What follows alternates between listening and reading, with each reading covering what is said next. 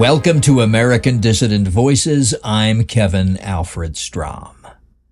I was nearly 20 years old on Independence Day, 1976, the 200th anniversary of the beginnings of the American Republic. So in the extremely unlikely event that I make it to the 300th anniversary, I will be 120 years old in 2076, 53 years from now. But it is very likely that my children will be alive then, and any children and grandchildren they may have. And it is very likely that many of you in my audience will be there, or your children will. What we do now will determine what that day will be like. It's been 47 years since that bicentennial day, which I remember well. Almost 10 years before that bicentennial day, in 1967, and in the decade before that, the great American leader George Lincoln Rockwell warned us, quote, "Aryan white humanity is on the precipice of darkness and oblivion. Strewn on the crags in the eternal blackness below are the bones of other know-it-all, pompous civilizations, which were doubtless unable to imagine their own demise at the very time when they were surrounded by the outward power and magnificence of empire. They were unable to realize or face up to the total threat of a growing weakness and quote-unquote humanitarianism, unable to muster the total will necessary to reverse the historical march to death and oblivion. They were too lazy and selfish, greedy and cowardly to heed the tiny few who have been burned, crucified, stoned, fed to the lions, or handed the cup of hemlock. If there is any history 1,000 years hence, and any people able to study it, they will marvel in disbelief, most of all, at the stubborn refusal of the white man to use his overwhelming strength, his knowledge, and the providential gift of Adolf Hitler's leadership to save himself from the most incredible and cringing slavery at the hands of a relatively tiny gang of disgusting, pathologically unbalanced, physically weak and cowardly, arrogant, tyrannical Jews. Our problems today are not American problems, British problems, French, German, or European, or African problems. They are problems of survival for all white men." Close quote.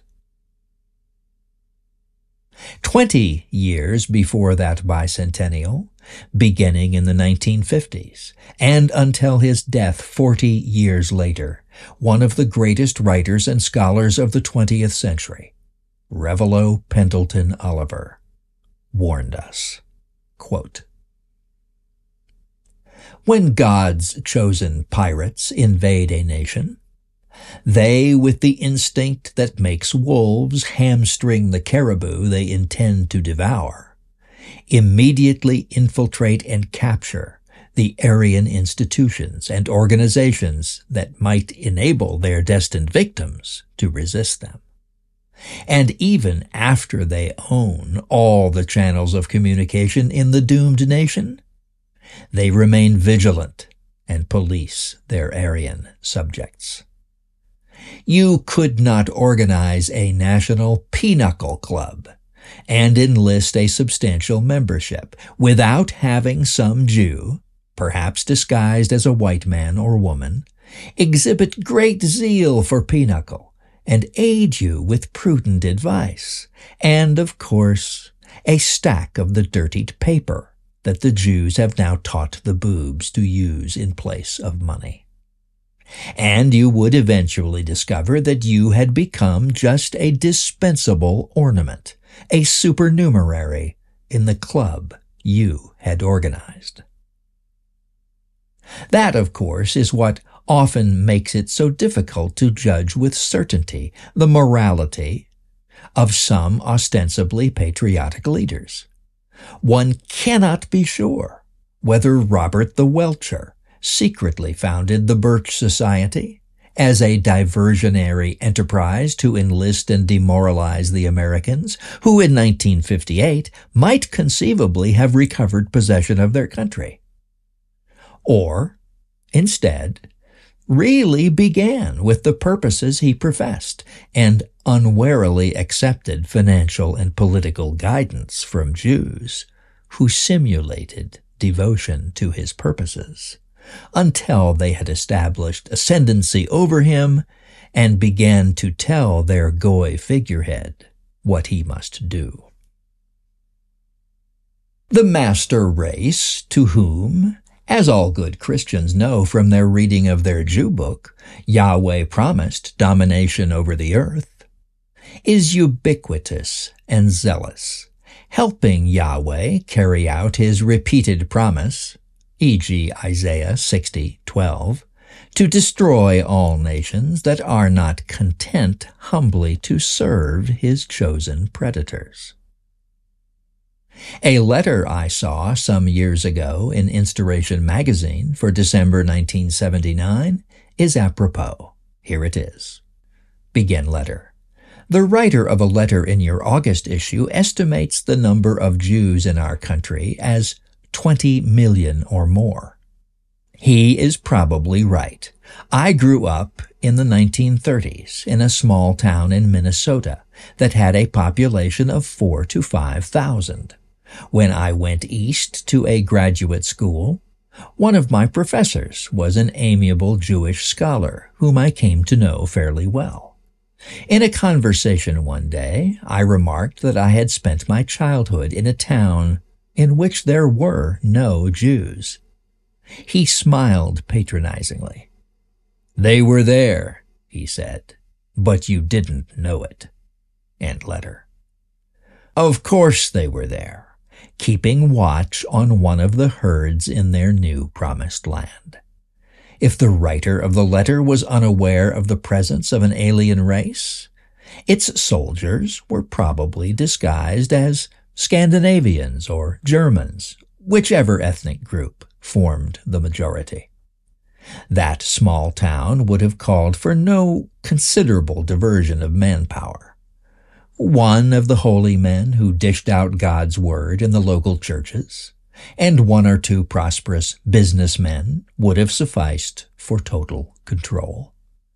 So small a town probably had no newspaper, so its unsuspecting inhabitants probably took their news from the daily scandal sheet in a nearby large town or city, which Jews either owned or controlled through its advertising and financial structure.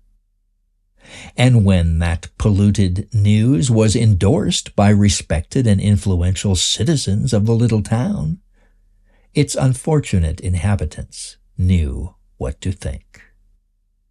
Yahweh has taught his own to be thorough and leave nothing to chance. The gangsters have sabotaged the minds of children for 3 full generations and are now operating on the brains of the great-grandchildren of their early victims. What is left of our nation, the Aryans who once owned the United States and gave it away to their enemies, has been made childish and feckless, irrational and irresponsible. It is true that a few children, genetically superior, or born of parents wise enough to administer some prophylaxis against the poisons of the schools and the environment the schools created, try to understand their race's plight, rather than adjust to it. But they are in a hopeless minority. We can only hope that through chance events now unforeseeable, they will survive the chaos ahead and leave progeny that can fulfill the potentiality that was once innate in our race. Close quote. On that bicentennial day, and in the years immediately before it, and then for more than 30 years of his life, the physicist and philosopher and founder of cosmotheism, Dr. William Pierce, warned us, quote, "The fact is that year by year Philadelphia is becoming more like Kampala. A century ago, when Philadelphia was still a white city, a huge wave of Jewish immigration to America from Eastern Europe was taking place. By 1900, there were already 1 million Jews in the United States, and more were arriving at a rate of 40,000 a year.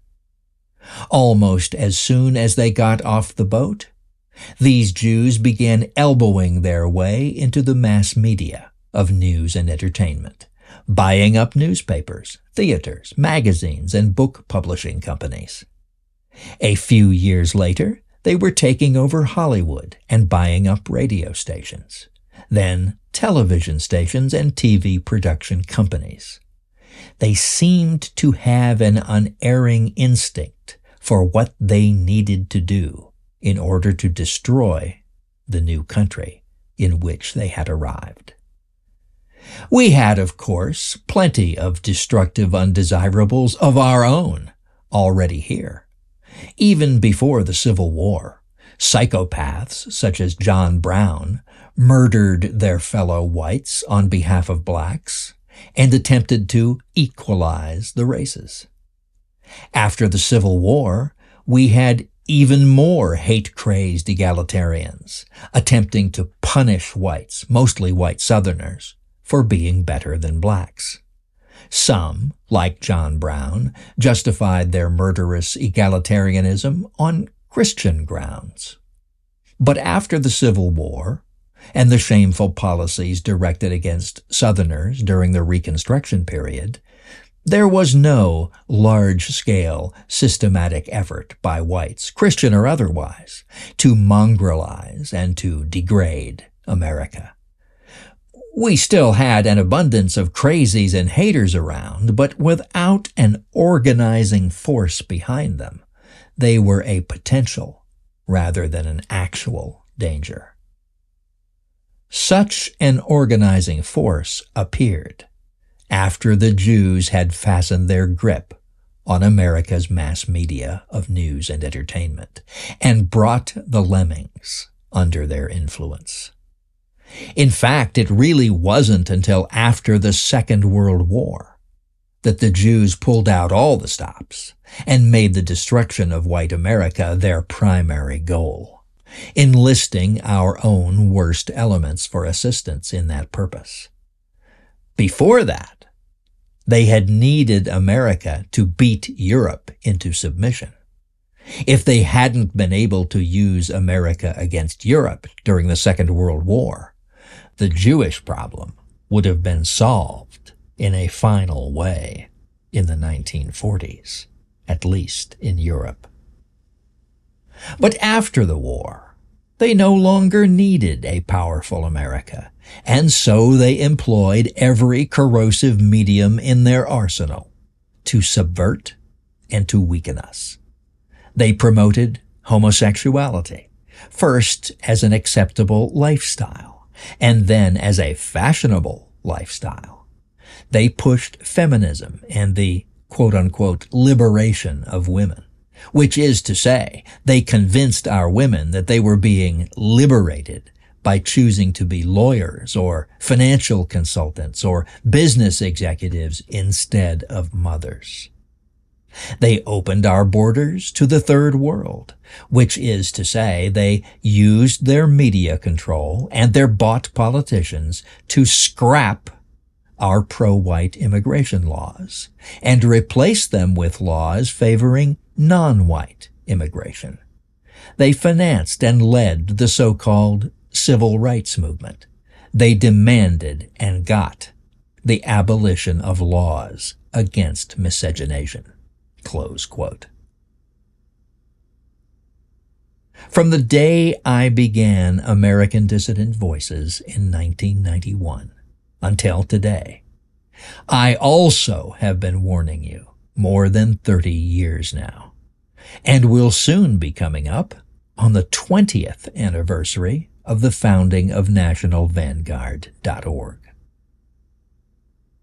At the beginning of this program, I said that what you and I do with our lives right now will determine what the 300th anniversary of American independence will be like on the 4th of July, 2076. If we do right, I believe that that day will still be one of celebration, and celebration far more justified and sincere than the travesty of fake emotion and mindless and meaningless flag-waving that it has become today. Because if we do right, there will still be a white race living and making its home here in North America. If we do right, our white race will be flourishing instead of dying by 1,000 cuts as it is today. If we do right, the rich valleys and high mountains and great ranges and seacoasts will once again be places for our boys and girls to grow up safely and find worthy mates to carry on all that we are and all our dreams to the next generation. If we do right, the white men who founded this nation will still have a posterity, the posterity they spoke of in the opening passages of the United States Constitution. Posterity, meaning actual lineal descendants and kin, which they clearly defined in the Naturalization Act of 1790 as white people and white people alone. And we, their living posterity, will have a living posterity too. And if we do right, we will have a living posterity forever and ever without end, because we will have brought into existence a state in which our race's survival and its upward progress are the very purposes, the primary and unalterable purposes of the state itself. But I do not think that July 4th will be our primary national holiday.